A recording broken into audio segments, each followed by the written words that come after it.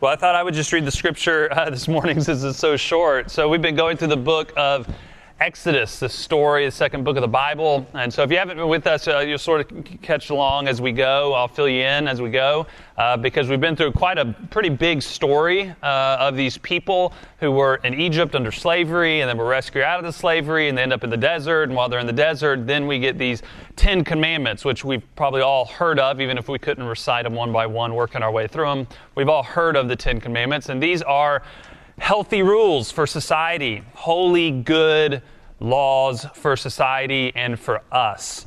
And so Exodus 20, verse 13, you shall not murder.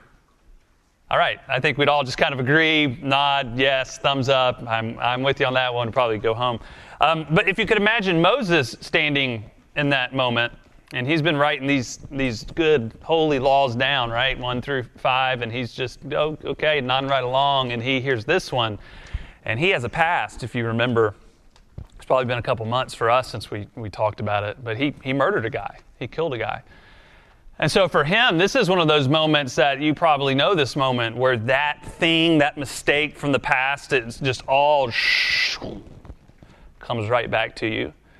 And it's like you're reliving it and you feel all that shame and all that burden again. And that's what Moses has to be feeling. He just has to be feeling in this moment because he murdered the guy. I mean, he went after the guy, he murdered him, and he buried the guy. Now we could probably talk about, we could take this, we could talk about just war. We could talk about self-defense. And those would be good conversations. We probably all have opinions on just war, and we'd probably all disagree and not like each other by the end of that conversation, but we could have that conversation. It would be an interesting conversation, and it could come out of this, you shall not murder.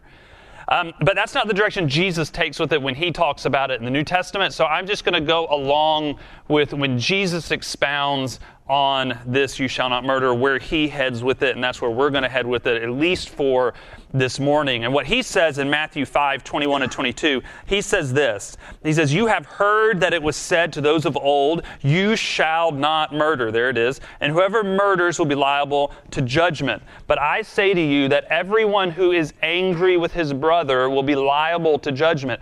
Whoever insults his brother will be liable to the council. And whoever says, you fool, will be liable to the hell of fire. You go, whoa. Those are some strong words. Okay, so you're telling me, and I can remember being a little kid, you said fool, you're going to hell. I can remember doing that. Here's Jesus' point. His point is not if you say fool, you're going to hell. His point is this. If you live by the law, you will never be right with God. So it's not just you shall not murder. It's don't even have anger in your heart. Don't even have anger in your heart. Don't even have behavior or expressions that come out of an angry heart. And Jesus' point is he is breaking you with law. To say, hey, look, it's not just an act of murder. It's an angry heart. And it's any expression that comes out of an angry heart. And if you want to live by law, if you want to try to maintain your right standing with God by your behavior, then here's what you have to live up to. And that's his point. So we have 5 points to guide us through to think about anger this morning. I will work my way through them. You can follow along. Point number 1 is anger begins in our hearts. This is what Jesus is saying. He doesn't qualify the anger. He doesn't sort of like rank it based on the situation. Though in another place, right, Jesus says, in your anger, do not sin. In the New Testament, it says that, right? In your anger, do not sin. So there's this idea of rightful anger that can occur. But even then, isn't it just like this really sensitive tightrope to walk? Because even in that rightful anger, so easy for malice towards some other person to develop. And maybe it doesn't come out like with a 9mm shooting somebody. Maybe it just comes out with a text or a comment or a withdrawal. And Jesus is saying that all of that comes from the same place because primarily anger is about me. It's about my heart. But it's just easy to be angry at people, right? Because people are just such morons. Not you. not me, just everybody else, right? I mean, you're not the moron and I'm not the moron. It's just the other people, right? I mean, I have great opinions and habits, but the way they do things and the shows they watch and the way they park or the way they do anything, how loud they listen to their music, all of that is moronic of what they do. Not me. What I do is perfect, but what they do. Right? How dare they think that or think about him like that or her and did what she said and how that worked out, and just like this simmering anger. There used to be this guy where I used to work out, and yes, that actually, I do that. It doesn't show, but I do work out. And so there's, like you'd be near a machine, right? Like you're near one of those little weight machines, and maybe you did a little set and you're kind of hovering around it. Like you're still near it. And this one guy, I mean, this went on for a long time. He would just come right in and he would just start working out on the machine. Now, I'm okay with the rotation, right? Like that's polite. Like, hey, can I rotate in? No problem. I'm just looking for a recognition. I'm here. Right? Just, I'm here. Like, I understand you want the machine. That's fine. Let's rotate it. Just acknowledge.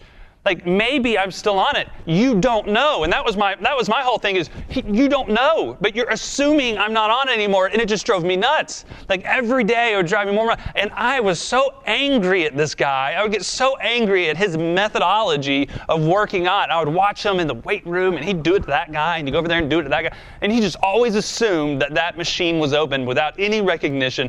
And you know what? The actuality probably was, he probably just was trying to get through his workout as quick as possible to go to his job where he probably does something great like save whales or something fantastic. He's probably like the nicest guy in the world. But I just had so much anger simmering toward him. It's just so easy to get angry in some way. And it's easy for us to say, well, I'm not an angry person. I'm pretty refined, self-controlled. Well, hang on, because it's possible, and I can't diagnose you, of course, but it's possible that anger could be simmering just kind of underneath. And it's the thing that's creating that subtle hostility or that stress or that judgment.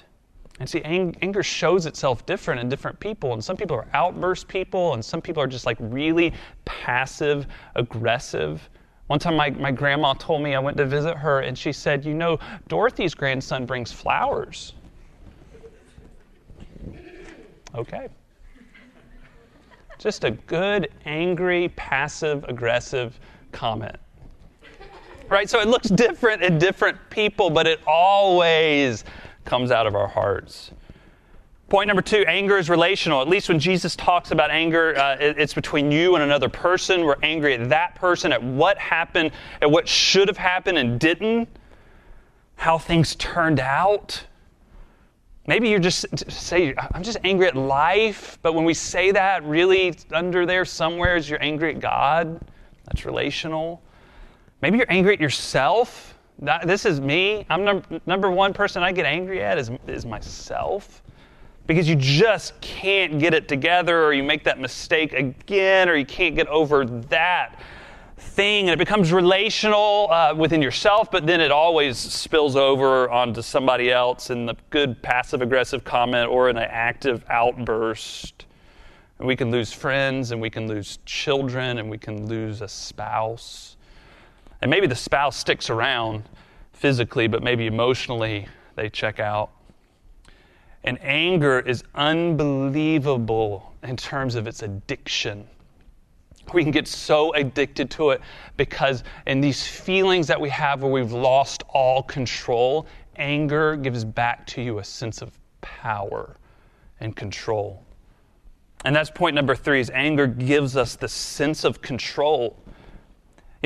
People, when somebody murders somebody, it gives an unbelievable sense of power to that person. And it's the same feeling you get when you belittle somebody. You feel so powerful over them.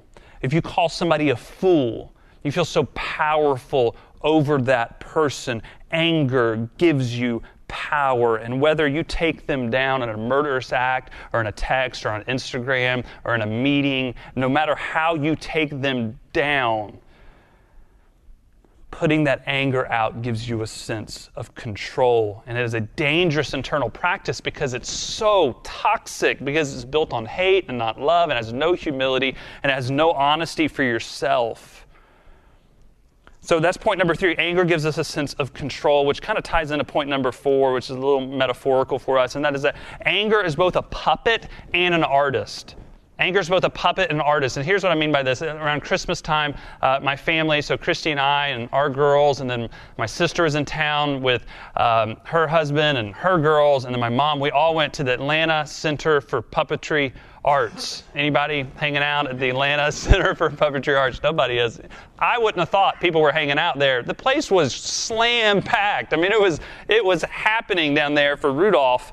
Apparently a pretty big deal, and so it was a hot ticket, and my mom had tickets, and so we're all down there getting cultured in the Atlanta Center for Puppetry Arts. And so we get in there and we sit down. I hadn't been a puppet show in about 30 years at this point. I don't know if you're going to a lot of puppet shows. It's been about 30. Well, now they have a screen in the front of the stage, and so they can do some graphic stuff and some lighting. It kind of gives depth behind the screen to the show. It's pretty cool. And so we're sitting there. Rudolph starts. The girls are in a trance. I look over at little Greta, a little 2.5-year-old, and she is puppet show trance. I mean, this is unbelievable. She is in this world.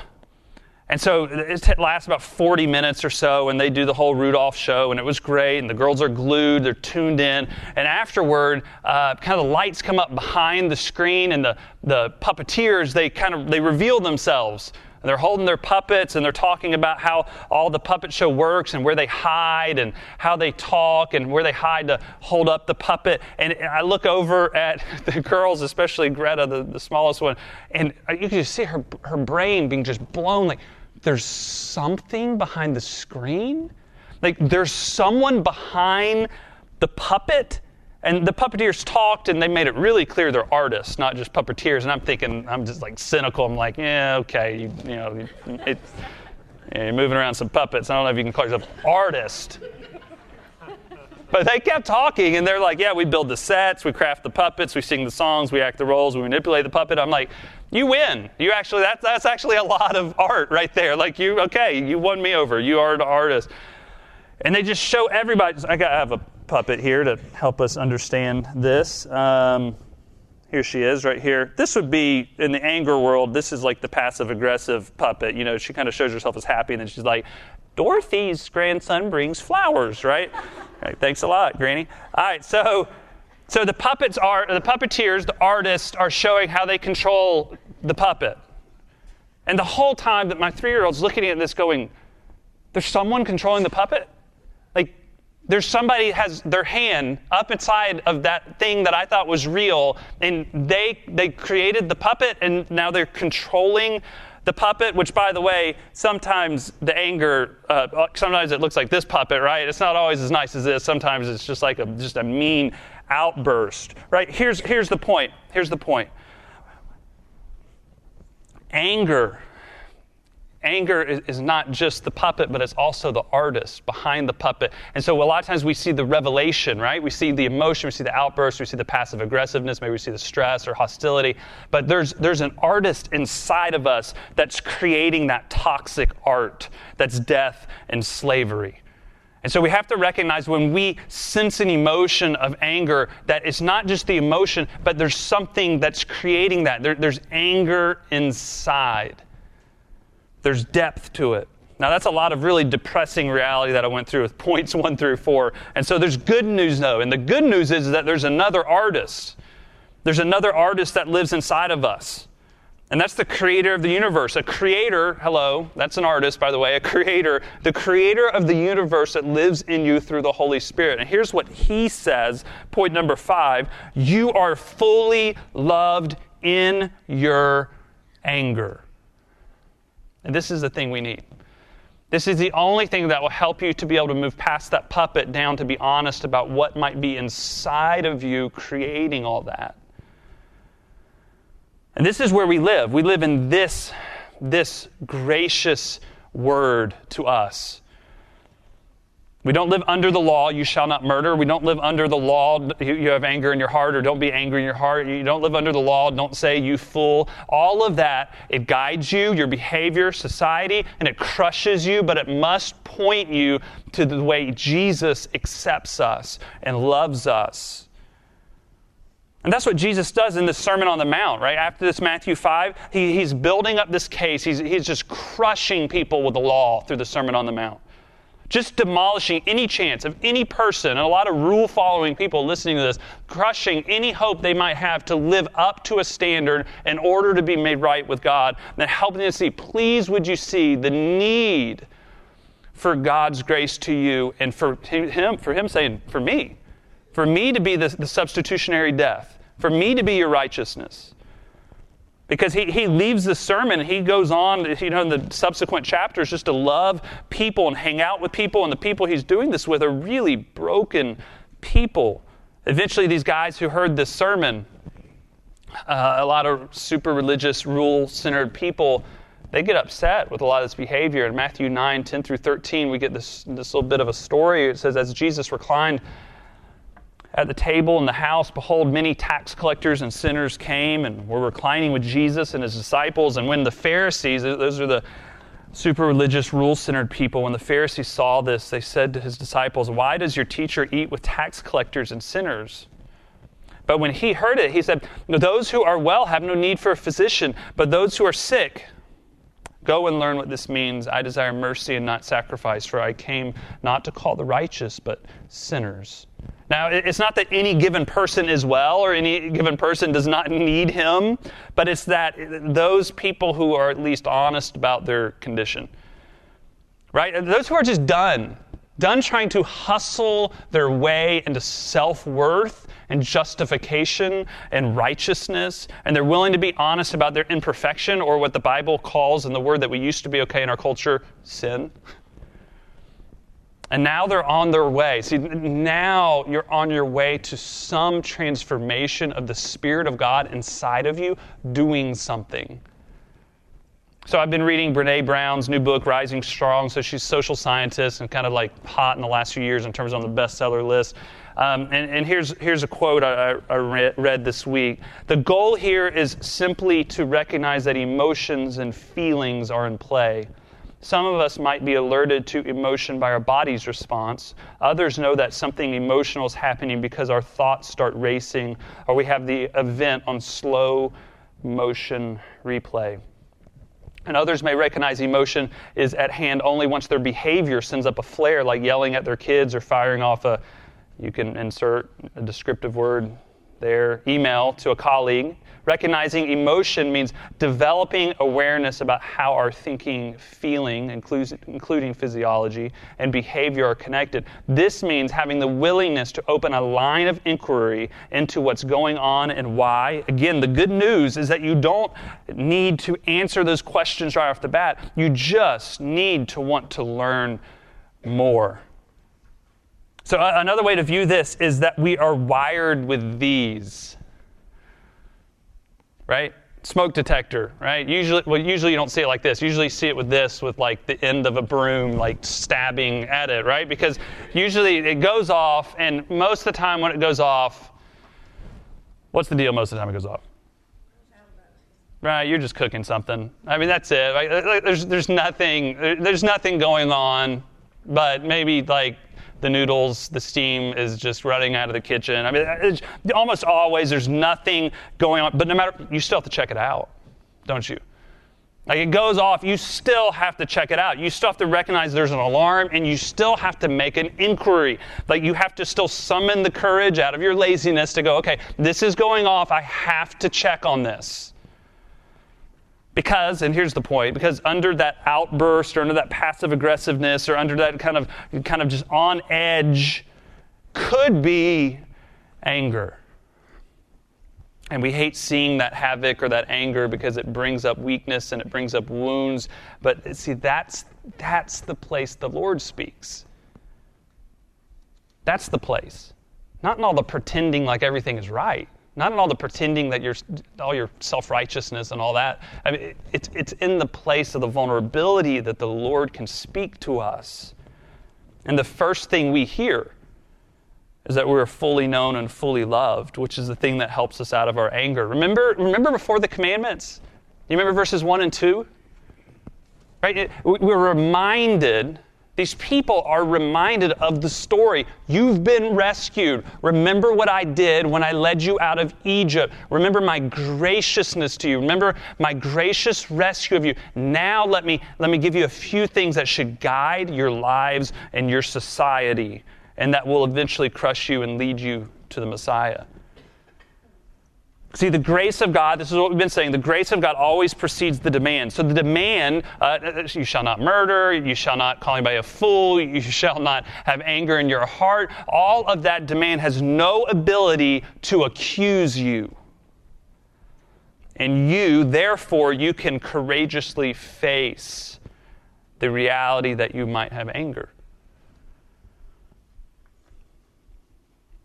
And the creator of the universe, which created the stars and the oceans, and an unbelievable creator, says he loves you and that his work for you is enough. And that all that anger that's inside of there can be put upon him and is put on the cross, and his righteousness is put upon you. So your standing with God is secure, and you are holy and righteous in his sight. That's the great, ridiculous, scandalous message of Christian faith. So last Saturday, I bought one of those movable basketball goals. You know what I'm talking about? Like, we used to put them in the ground when I was little. Now nobody puts them in the ground anymore, right? You know what I'm talking about? Big, you put water in the base of it. So I bought one off Craigslist. And so Monday after work, I was going to put it together, which is a horrible decision, by the way. I'm already totally impatient with this kind of stuff. And so the idea of doing it at 5 o'clock and the sun's going down and I'm already tired and there's kind of like the stopwatch is going, this was a bad idea. And I unpack all the stuff. There's about 3 million parts or so. And I got it all laid out. And I know I'm in trouble right away, and I should have packed it up right away, right then, but I don't, because I'm not real bright. And I just want to have this thing done. I want to have it put together. I want to be done with it. And so I'm at like step 4. Out of about 3 million steps, I'm at step 4, and 2 poles have to be put together, and they won't go together. And so I figure, well, if they're not going together, that means I need to cram them together because I'm impatient, and I just cram this one pole into the other unto the point, then I realize that they're not supposed to be together, and now I can't get them apart. And I'm so angry, legitimately, unbelievably angry. And it's just a basketball goal. But I have to pack it all back into the garage. So I can't get it undone. Now I got to figure out like who can get 2 poles slammed together, like maybe some massive vices and wrenches. I don't know how this is done. I got to figure that out. There's a good project for me to worry about. But just angry. So what I do, and I don't know about you, I just start beating myself up for the next few hours. Right? Just internally, kind of like an internal dialogue. And fortunately, I think I was, y'all went out that night or something, so I was kind of by myself the next couple hours, which was good. That was good, or else I would have spilt over massively. But just to beat myself up, right? Because it sent me somewhere. This is what anger does. I did the thing I knew I was going to do. And I did it anyway. And I've been doing this for a long time. This is not the first time. And so what I did, didn't just replay all the other times I've done the same thing, right? And just replay all of those over and over and over again. And then I have this amazing capacity, just like you, then to move it from behavior to identity. Well, maybe I'm just a failure. Maybe that's what it is. And just angry, and then drag God into it. I don't know, poor guy. I don't know. I just drag him into it, blame him for something while I'm in this mood. Just go ahead and do that. And it's just this crazy internal dialogue, and this just simmering anger that just kind of just comes up. And when you see that, at least when you learn that this is in you, at least you can begin to realize that what Jesus is teaching us is that those dark places exist in us. And sometimes you just see it with this silly basketball goal, but it's never just about the basketball goal. It's about something else, way back. Some anger that's still there for this or for that, or for kind of a compounding thing maybe. And you can begin in that process of devaluing yourself or whatever process it sends you into. But somewhere along the way, you have the breaking point, right? You have a breaking point like, I don't want to be like this. And you get contrite and you just don't want to be like it. And you say, I don't want to be angry. And begin to pray to the Lord, I'm angry. Isn't that just a good prayer? I'm angry. Nobody else knows it. I hide it, but I'm angry. Maybe I don't even know why I'm angry yet, but Lord, I'd like for you to help me see why. And I don't want to be angry anymore. I don't want to be angry at you. I don't want to be angry at him or her or that thing or myself. And you ask the Creator through His Holy Spirit, which lives in you as a follower of Jesus. As a follower of Jesus, the Holy Spirit is put inside of you. And you say, would you begin to help me see my anger? And would you begin to give me compassion for myself, surrender to you, and kindness toward other people? And what you'll hear, and if you can't hear it, then you can just read it in the New Testament. Just read stories of Jesus dealing with broken people, because what you'll read or what you'll hear from the Holy Spirit is that, I know you're hurt and broken. I already know that. I'm glad you're beginning to see it. And I love you still. Let me into that need. Let me accept you there in that fragile place. Let's begin.